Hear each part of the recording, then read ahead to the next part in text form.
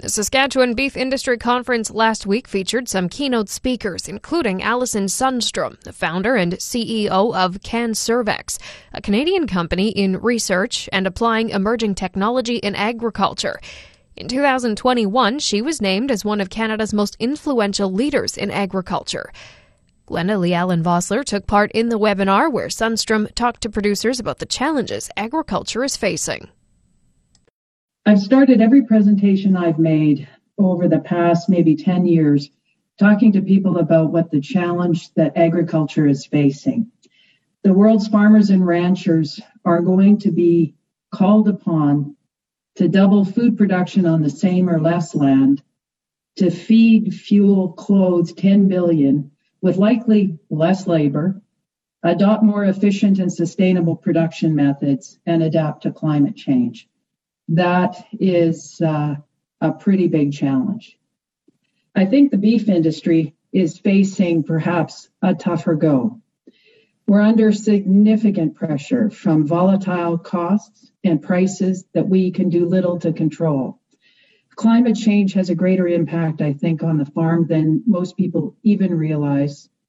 And if you took a look at what's happened over the past year even, we had billion-dollar climate events in BC and elsewhere that have affected farms, dairy farms, beef farms at a rate that we really never thought we would encounter.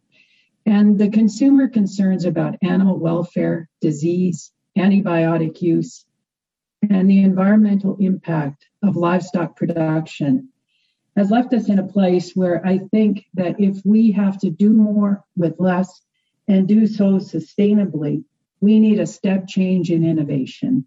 And I think that technology or disruptive technology is the way that we have to go. She talked to producers about the survivability of the industry and the sustainability of agriculture in general and how technology could help. I have probably never been as irritated in my whole life when I hear the comments about efficiency in cattle, how don't drive your Hummer, just quit eating beef. And for me, that is an approach that I think is quite ridiculous. So I want to talk a little bit about what sustainable agriculture really is, what it means to me.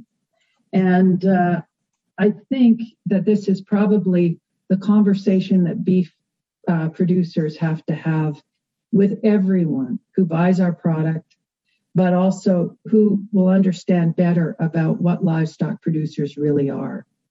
And I consider that farmers and ranchers are the stewards of our earth. And most of us are on a mission to preserve our land for the next generation. And I think that some of the bad knocks that the livestock industry gets are not deserved. I also think that if we looked at ourselves very frankly, that we have to change the narrative of the conversation that we have with consumers and with those that are buying our products. Now, I think there are some overlying concerns: carbon footprint of livestock, the sustainability of livestock, but there's some things that face us on a daily basis that can probably be resolved by technology. And I look at it in about 5 different areas. Labor availability is a critical area for beef producers and anyone in agriculture. The cost of labor is rapidly increasing if we can find it. And so I think that's something that we have to address, and technology definitely can. Reducing our input use and the environmental impact can be handled by technology. And we also have a factor: our social license, our ability to operate can be improved through greater traceability methods, digitization, and gaining that consumer trust is something that we can do through technology. Food safety can be greatly enhanced by technology, as well as improved efficiency or reduced input costs. Reduce feed costs is probably the area that could work as well as anything to reduce the overall cost of production. Now, I spoke a little bit about analytics, machine learning, and artificial intelligence. And one of the things that we used within GrowSafe, and this was our tagline from the first day that we opened the company, we took an approach that we would measure everything that we possibly could. So we measured wind speed, temperature, humidity. We measured as many things on an animal as we could. We even developed cannulated systems that could measure things like acidic contents within the rumen. We measured everything we possibly could. We also then looked at how could we monitor effects within cattle. And we started monitoring cattle on a continuous basis, so 24/7. Using that data, and that data is essentially the data that gets stored in a database, that gave us the information we needed to determine benchmarking. How well were we doing in our operations?